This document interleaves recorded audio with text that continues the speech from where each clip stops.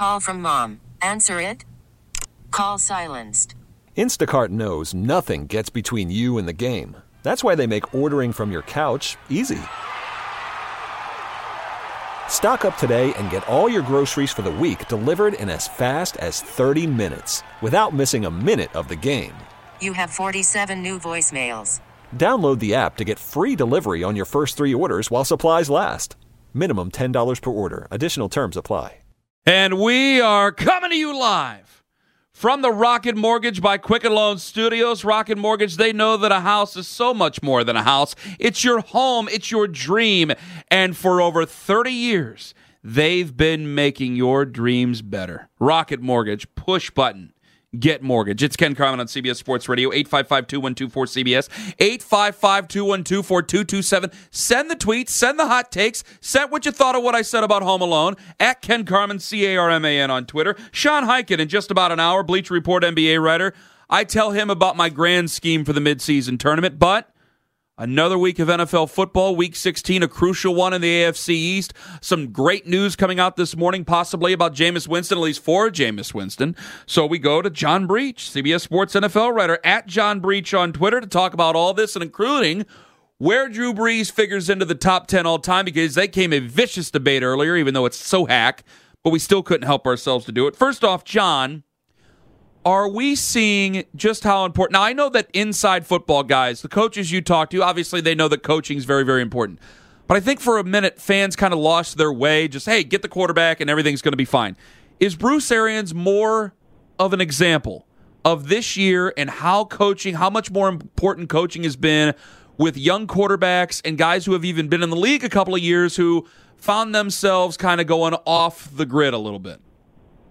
Yes, absolutely, Ken. It is. We see it all the time where you see quarterbacks, even Ryan Tannehill, we could use him as an example this year, where you just get drafted into the wrong system, you don't get along with that coach that you're with, and all of a sudden you look like a total failure.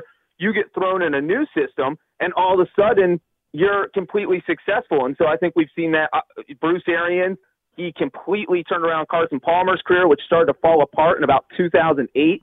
And now he's doing it again with Jameis Winston. So I think the fact that Jameis really feels like he's kind of got full grasp of Arians' offensive system, that this is a no-brainer decision for Tampa to bring him back for at least one more year to make sure he completely understands this system. And if he has another big year next year, then you sign him that long-term deal. And you go back to last year's draft class. I want to leave Rosen out of it. I just don't want to beat up on him any more than people have been beaten up. But you look at the beginning of the draft, the middle, and the end, where you have Baker Mayfield and Sam Darnold go 1 and 2 overall. Both those coaches are in hot water. Both those coaches have been questioned like crazy. Both those quarterbacks have been questioned. Lamar Jackson is incubated. He takes off. He plays exceedingly well. Josh Allen doing the same thing now in Kansas City, in Buffalo, taking care of those football teams. It seems the sky's the limit for the back two. The other two people think are in trouble. I got to look over to not just their play. They've been great, but I got to look to the sidelines as well, John. Yeah, absolutely. You know what? I am from Cincinnati, so I follow a bunch of Cincinnati people on Twitter and Facebook, and I see Bengals fans complain all the time that, we could have had Lamar Jackson. Why do we pass on him and not take him? And the thing is, it's a good example of what you're saying about coaching. If Lamar Jackson would have ended up in Cincinnati, it would have been a flop. The Bengals might have 4 wins now instead of 1, but they would not be where Baltimore is. Baltimore has a coaching staff, a forward-thinking, progressive coaching staff that was willing to revamp their entire offense and design a whole philosophy around the quarterback they drafted, where most coaches try and make the quarterback fit their system because they don't want to change their system. And so that's one of those key things that you see. So it really is all about the offensive play caller you have on the sideline. And unfortunately, Baker Mayfield's doing that with Freddie Kitchens. And I think it's a little more difficult when it's your head coach because, if it's the offensive coordinator who doesn't have a great system, you can just kind of fire him and bring somebody else in who agrees with you. But it does get a little more dicey when it's the head coach who is in charge of your offense. With Baker Mayfield and Sam Darnold, are you hitting an alarm on either one of those guys yet?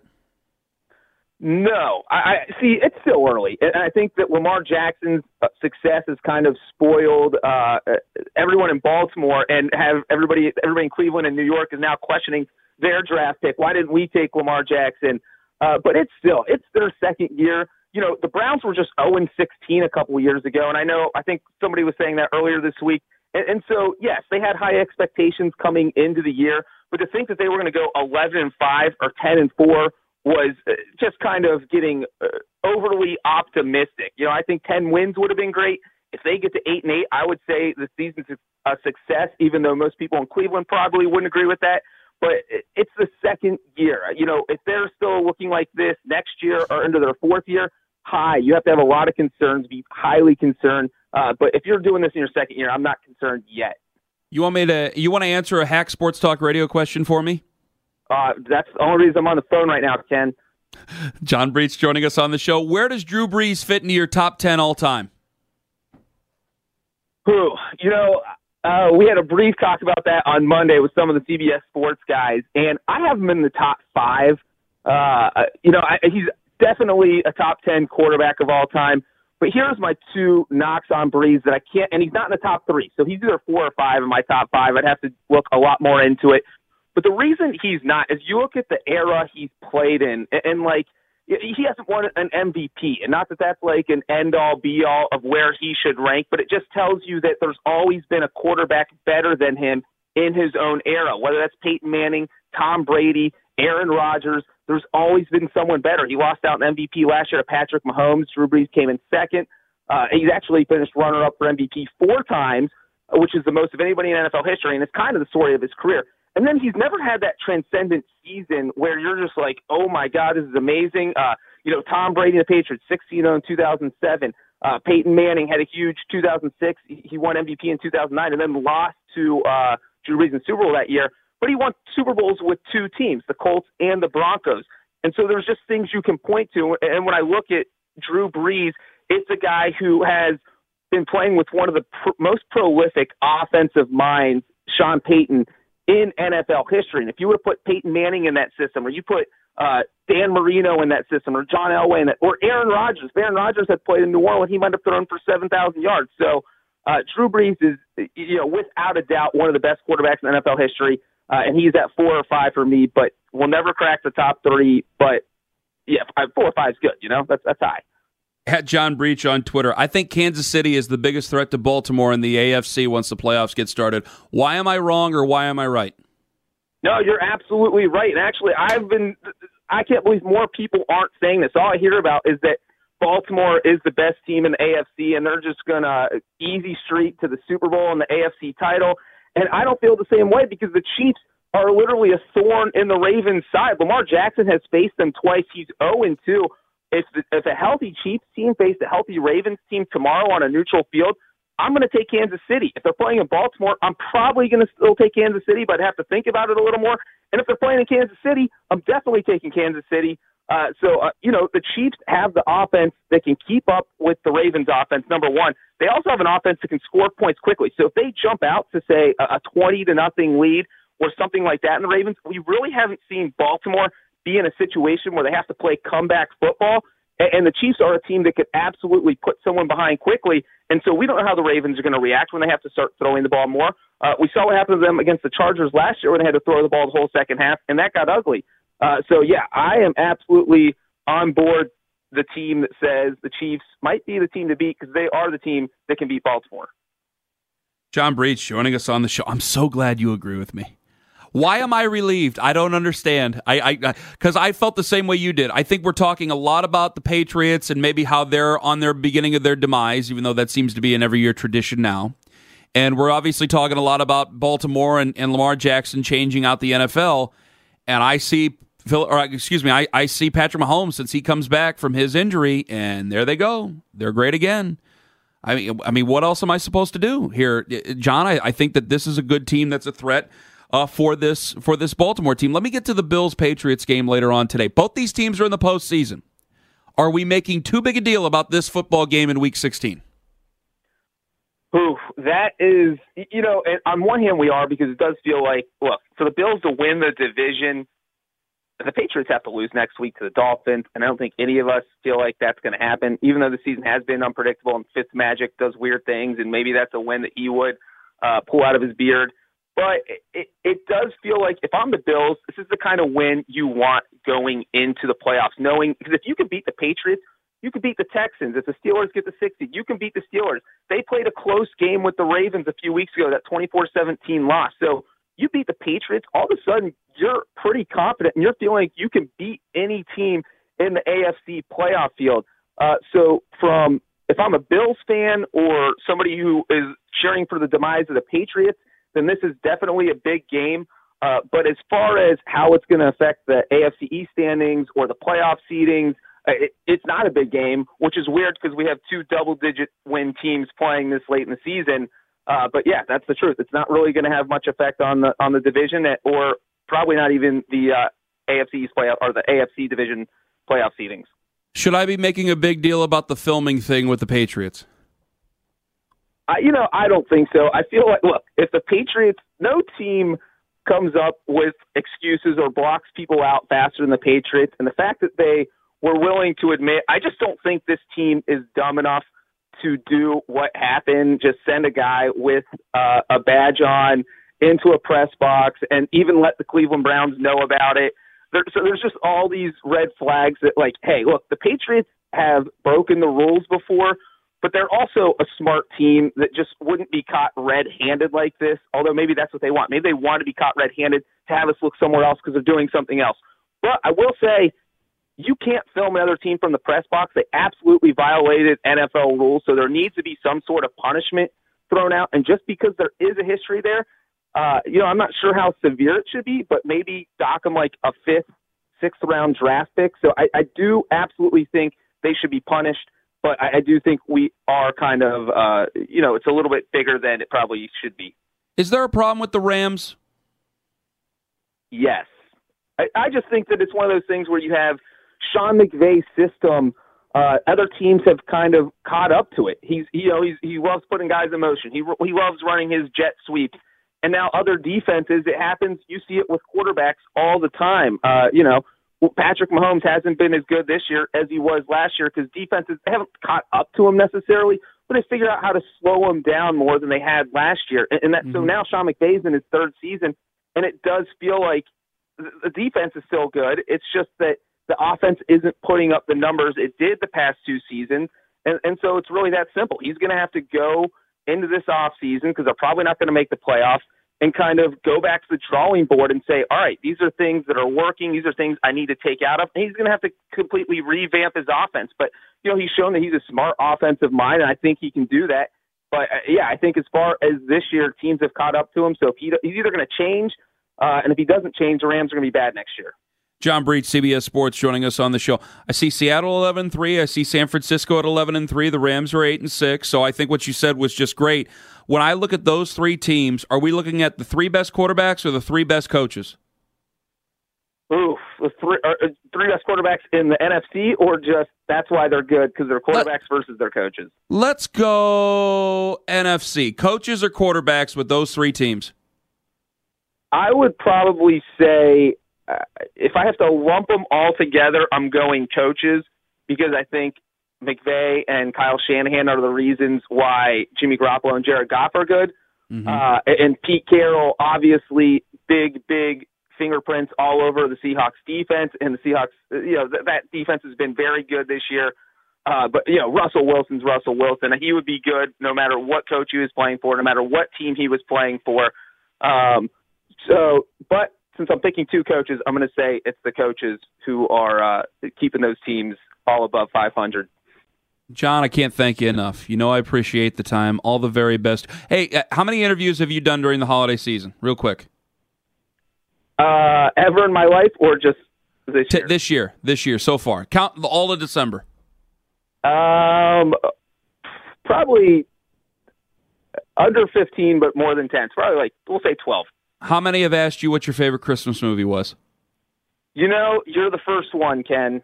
I wasn't going to ask you. I just wanted to know how many asked you what it was. I didn't ask you what your favorite Christmas movie was. I just wanted to know how many had asked you. I didn't want to admit it on radio, so I'm glad you're just telling me about the question rather than asking. It makes me feel better. Well, nope. Now I'm going to do it. What's your favorite Christmas movie? I hate to admit it, and I don't even know if it counts as a Christmas movie. It's not Die Hard. It's Love Actually. That's it. Love Actually. I'm going to lose all my followers on Twitter. This is brutal. I've never seen it. I'm not going to rip you for never. I've never seen the movie. Who's in the movie? Love Actually, Liam Neeson. God, I can't even. Liam Neeson's in Love Actually? Oh yeah, you got an action hero in a Christmas movie. You can't turn that down. Is he killing somebody in it? What is it? Okay. There are no deaths in the movie. There are no deaths. Is this a rom-com? It is a rom-com. It is. Oh, it is. My wife got me hooked on it. Now we watch it once a year, and so it's creeped up my Christmas movie list. Oh my God! Yeah, I know. That's what Hugh marriage Grant? does to you, everyone. Colin Firth is in this movie? Holy Toledo. There you go. You got the whole cast list. All right. John, thank you very much for the time. The great John Breech. Merry Christmas to you, John. The great John Breech on the show. Tom. Yes, Ken. What do you mean, come on? You just want me to get out, or I didn't know the movie? No, you didn't know the movie. You don't know anything about Love Actually. Really? What is this? What it is? I'd not even heard of this movie. Famous romantic comedies ever. You don't know anything about romantic comedies if you haven't seen Love No, Actually. no, I almost said something worse to you. I know Sleepless in Seattle, and You've Got Mail. Yeah, those are great ones too. And When This is Harry the Met same category. Sally. Yeah. Notting Hill is so good too. This is the same category. Notting Hill? Yeah. I'm not even a big rom-com guy, but is that another really Hugh Grant? good ones are amazing. They really are. Oh, this one's got some heavy hitters in it. 2003, where have I been, People man? say Damn. This is the single best romantic comedy, Love Actually. And also many Really? people, yeah, of course, and many people It argue says that the- it's a Christmas movie too. It is says a the Christmas movie. ultimate romantic comedy, Love Actually. Yeah, you got to watch it, man. Keira Knightley's in this. Alan Rickman is in this movie. That's right, Sir Alan. You got a date night here, bud. Wow. No, I'm not going to watch it.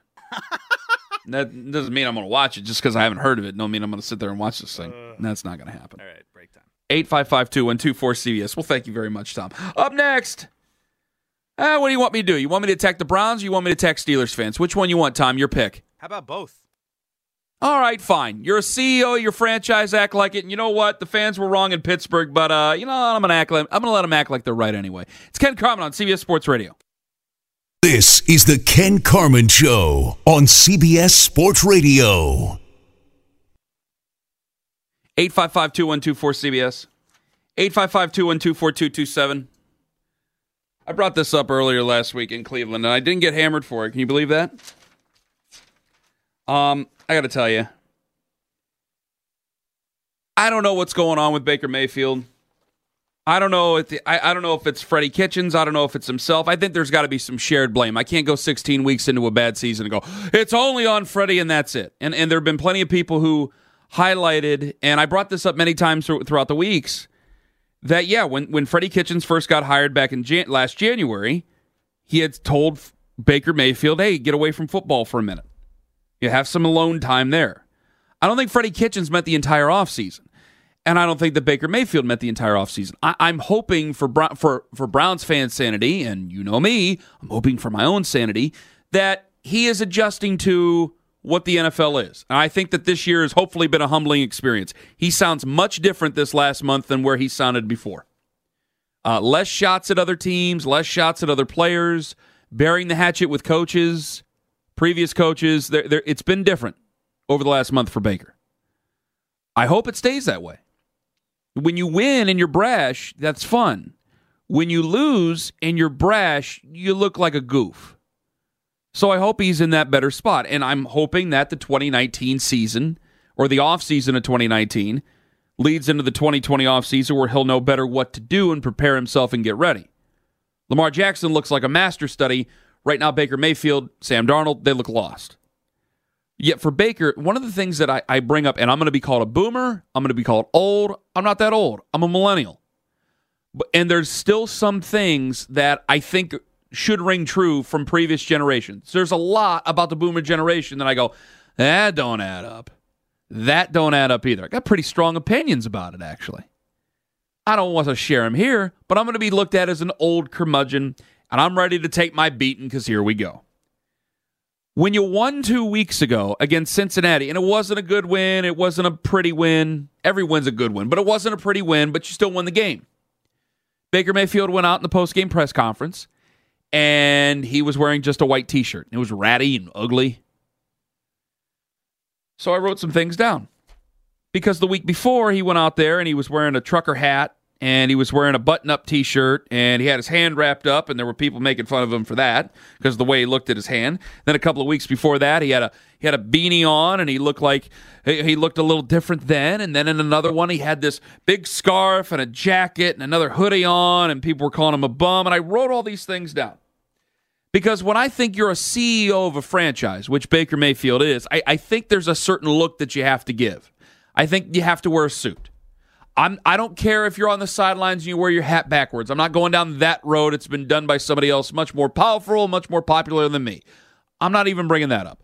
I just think, though, if you're one of the 32 quarterbacks, or really 20 because the other ones are up in the air, but if you're one of the 20 guys where your team has said, here's the keys to the franchise, we want everything to be about you, and we want everything to be because of you. I think you can learn from the mistakes of what you say. I think you can learn from the mistakes you make on the field. I think you can learn the mistakes from how you look. So I don't think this is an end-all, be-all. I just wish the guy would wear a suit. And there's not a lot of people who beat me up on that. Because when you win, and this is what bothered me the most, they lost last week, and it looks ugly, but when you lose against the Baltimore Ravens, and then you don't wear a suit or you don't look presentable, like he didn't look presentable in the post-game press conference last week, then I just see meme after meme after meme. When you're the CEO of a franchise, if you're the CEO of a company, you have to look respectable. You have to look like a guy who I want to get a job from. And you could tell me all you want that he's 24 years old. He's the leader of that entire franchise. He's the leader of the entire building. And if Sam Darnold's doing it or any one of the other guys are doing it, I'll rip them too. Because when you are the leader of a franchise, when everybody in the building, their bottom lines are about what you do, that means you have to present yourself in the best way you possibly can. So I'll just tell you exactly what I read on the internet over the last couple of weeks, and then I'll put in a couple more. In a post-game press conference, after they won the game against Cincinnati, Baker looks like Booger from Revenge of the Nerds. Baker looks like he has moobs. Baker looks like he has man bleeps. Baker looks like Randy Marsh. Baker looks like Snowman from Eastbound and Down. Baker looks like a hipster brewer. Baker looks like a hipster record store owner. Baker looks like Danny DeVito. Baker looks like John Candy from Planes, Trains, and Automobiles. You're a quarterback in the NFL. What you do is different from what a lot of other people do. I can judge what you do on the field game by game. And there will always be hot takes. There will always be people who say you're still extremely good. There is going to be other people who say you suck. But I look at a guy like Mitch Trubisky, who has not been that great throughout the entire season. Started to come out of it a little bit, don't get me wrong. But at the beginning of the year, boy, there was a lot of nasty stuff alleged toward him. But I can't make fun of Mitch Trubisky and make a meme out of him and make it even worse. I don't know about how great you're going to be. And I'm still bothered by the way you play. But at least don't make yourself a meme. It's one thing to be bad on the field. It's another thing to be embarrassing overall.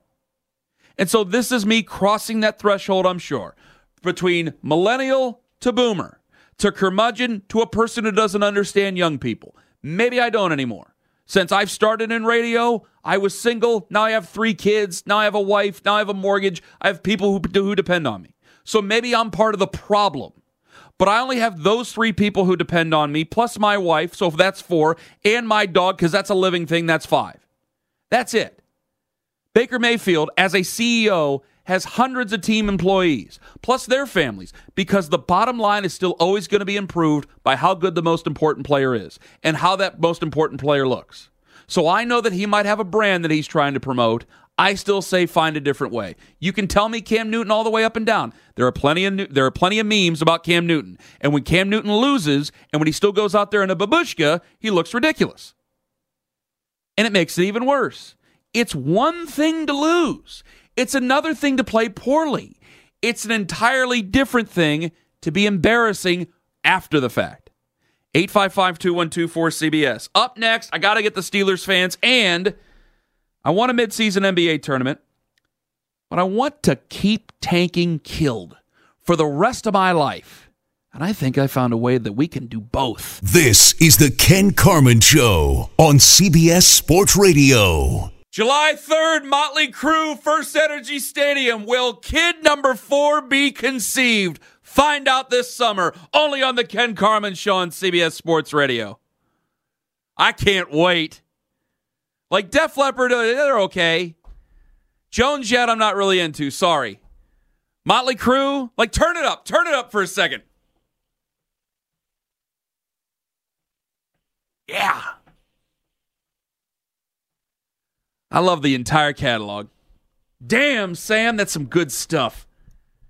You got Motley Crue, you got Poison on that same show, July 3rd, First Energy Stadium, Cleveland, Ohio. It's going to be great. How much God. How much time do you usually get? I've never been to one of these combo shows, maybe only one ever. How much time do you usually get with each act? It depends. It's like that depends too, because I went to I've seen Motley Crue before. Because they were on tour with they had like 5 or 6 bands before. It's like an all day thing, and I remember I'll never forget. People are going to want to come through the radio at this because it was one of those early 2000s bands, and no one admits that they like now, but still the band that was so good live that day. Papa Roach. Wow. The energy was off the freaking charts. So good live. And then, there was a couple other ones that were there. Who's that one band where the guy looks like Sandra Bernhardt and sings, I'm sorry. Buck Cherry, that was the name of the band. They sucked. I don't even know who that is. Oh, they were so bad. It was still last decade. I can't believe Papa Roach. That's an upset. That's the upset of the day. They were so good live. I swear to God. I wouldn't say that just for a hot take. They were so good live. You. And then you had that Sandra Bernhardt knockoff get up there. I'm sorry. Great. Oh, great. People go after rappers for lyrics. That's all that guy talks about. Oh, sex, but great. Got it. Next. It was almost like they were Steel Panther. At least Steel Panther tries to be a parody of hard rock. But I've been to Motley Crue. They were great. And everybody, the first thing I said when I was going to that concert, which I got to find a way to go, is Vince Neil sucks live. He's not good live. I'm not going to lie to you about that. He was not that great. But he gives you ample opportunity to sing along. Because now Vince Neil looks more like me. So he still tries to run up and down the stage, but he doesn't have his wind because he looks more like me. But you know the words. You know all the words to Motley Crue. You don't know the words to Kickstart My Heart or Wild Side? Shout at the Devil? Half the song is shout. You know the words. Just sing it. Tommy's still good. Mick Mars, who has a debilitating back injury, he still finds a way to go up there and it's so. If they started out the same way they did over a decade ago, I'm going to be so happy. Man, when they were on the one Los Angeles type of tour they did, and they did this whole thing, and you could see this curtain, and you see all of a sudden the spotlight goes on, and you see just like a silhouette, and it's Mick Mars. It's and it does the whole thing for Kickstart My Heart. Amazing. And then you hear Tommy do, and this big ass curtain drops. All these fireworks, Blossom Music Center, man. All these fireworks are going off, and the place goes crazy. They were going nuts. It's amazing. That's one of my favorite songs ever, too. Yep. They had a camera that was going around that was basically to show women topless. I don't think they can do that now. But it was a great show. 855-2124-CBS. Did you say? This is probably 2007. Somewhere in there. 2008. I was working at the radio station then. So it was somewhere in there. It wasn't that long ago, but it was probably longer than I realized. It was a great show, man. Hey, it was. I swear to God, it was an ass kicker. It was so good of a show. I'm actually a little bit afraid to go to it because I don't want them to suck and be like, "Oh man, I remember what it was." Like I don't want that to happen. So I'm a little worried about that. But everything else, hey brother, we're fine. We're good to go. And I can't say for sure. I'm just going to be honest with you, America. And I know I have family members who are listening in, maybe on 1240 in Youngstown. You see 3 sons there now. You might see 4 coming up in a couple of Christmases from now. Because if she wants a 4th, that's your last chance. Because when I get the Motley Crue in me, well, Just pointing out, Motley Crue plus Jack Daniels plus Kenny Carman equals fourth kid. That's how it works. I have a midseason NBA tournament for everybody. I'll text Steelers fans later. I have an NBA midseason tournament for everybody. I got to run this by. Now, Tom, Billy, you guys are both in on this if you want to be, all right? I can't wait to hear it. Because I have to throw this by you guys, and the reason I'm doing this is because I want to work it through you guys. Because I think I got it, but I'm not sure yet, so I want to use you guys the best I can.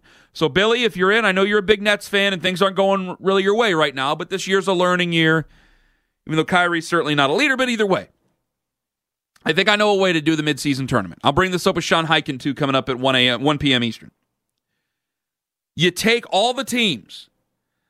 I think the best way to do a midseason tournament, you can still make your money.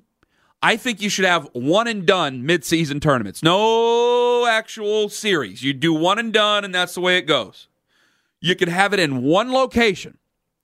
The entire NBA. By the way, this is instead of the All-Star game. You can name an All-Star team. You can do whatever. But instead of actually having an All-Star game, you have the midseason tournament as a week-long celebration of NBA basketball in one city. In Los Angeles, in Las Vegas, Miami, Milwaukee, wherever you want to. NBA teams, NBA cities bid on it, away you go. So you take your top 4 out of each side, the Eastern Conference and the Western Conference. You separate those. Then you take every other team and you throw them all in one big tournament. You have 2 separate tournaments. You ready? The winner of the top 4, which would be the 8, the winner of the top 8 seeds of that tournament, I want something that's good here. You either get the number 2 overall pick or home court advantage throughout the playoffs, or both. Tom, Billy, your thoughts? I have another part of it too, but that first part, go. Tom, go. So just to make sure that I am with you, the top 4 seeds in each conference, you say, are out of this. They get buyed out of it. They are buyed out of this tournament. They have their own separate. They have their own separate tournament. The top 4, the top 4 in the East, the top 4 in the West. There are 8 teams. They're in their own tournament. The winner of that tournament, you can do it either or you can do both. They get the number 2 overall pick, or they get home court throughout the playoffs. Now, the winner of that tournament, I don't know if you want to give the best team out of that because they could end up being the NBA champions. I don't know if you want to give the best team out of that the number 2 overall pick. There's your flaw, yeah. That might be a little like imagine scary. If the Warriors had won this tournament in previous years, they probably would have taken the pick, and then they would have just been continually stacking themselves. There you go. Like home court throughout the playoffs is whatever. Yeah.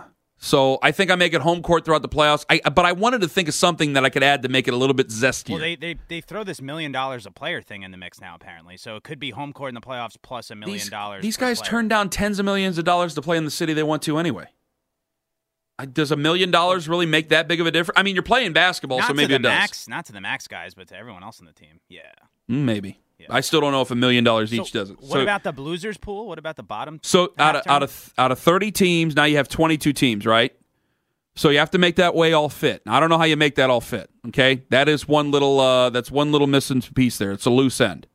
But out of the other 22 teams, you have them play in a tournament that seeds 5 through the bottom. So that is right now Pacers at 5 through the Atlanta Hawks, who are a 6-win basketball team in the East. That's Houston at 5. Ooh, that's a good one. Against Golden State, who's a 6-win basketball team in the West. You have them playing a tournament. This helps eliminate tanking. Because then the best team that wins the team that wins that tournament gets the number 1 overall pick the next year. I don't like this at all, Ken. Why? Well, because it has nothing to do with your idea of the tournament. It's just because me, as a diehard NBA fan, I'm more of a traditionalist. You know, like I just. Oh God, tradition, schmagician. I don't want to hear about that. You have to tell me where it doesn't make sense. It's not that it doesn't make sense. I mean, when are we going to do this tournament? Do it in the middle of the season and call it a mid-season tournament. It could take a week. You could get this done in a week. I don't know. I'm leery about the whole thing. I still don't like teams wearing road jerseys at home. Huh. We got a staunch traditionalist here. A question I have is about like game imbalance. Like you're just going to accept then at the end of the year that some teams have played more games in the regular season than others? Or is this like a pause from the regular season? This counts in the regular season records, right? Yeah. Why not? Yeah, that's what I think it should be too. But then you just have this weird thing at the end of the year where you have some teams played more games than some teams went beyond 82 games, I guess, or maybe some teams are less depending on how they do it. They really should take games off the schedule to do this. They should not be adding anything. I agree with that. So does it make sense, though?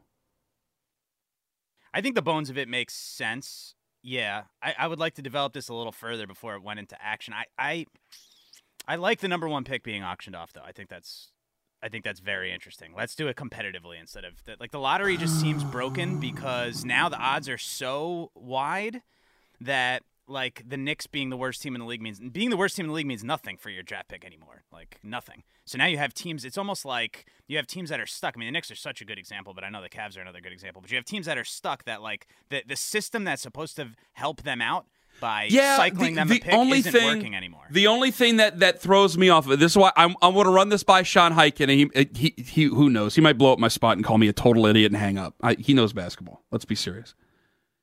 What's the incentive? Like you guys were just talking about, we're kind of dancing around. What's the incentive for the current player? Like the $1 million is there, so that makes it better. $1 million. You'd have to have cash lining all of this. Yeah. But like, what's the incentive? Because I'm not gonna go bust my ass just so we get the number one overall pick, so you can draft some guy better than me. Like that throws that off. Fair. I think that's so fair. What about this? Whoever wins that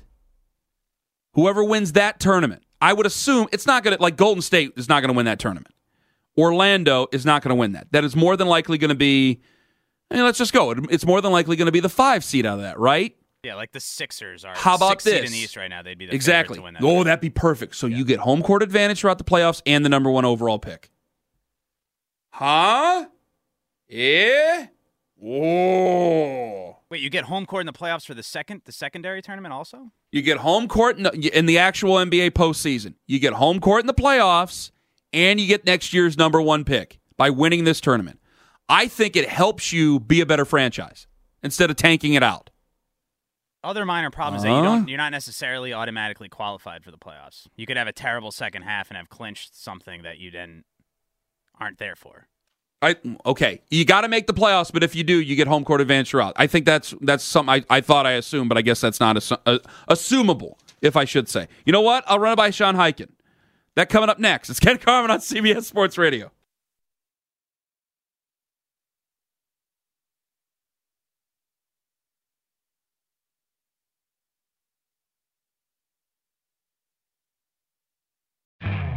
You could spend the weekend doing the same old whatever, or you could conquer the weekend in the all-new Hyundai Santa Fe. Visit HyundaiUSA.com for more details. Hyundai, there's joy in every journey.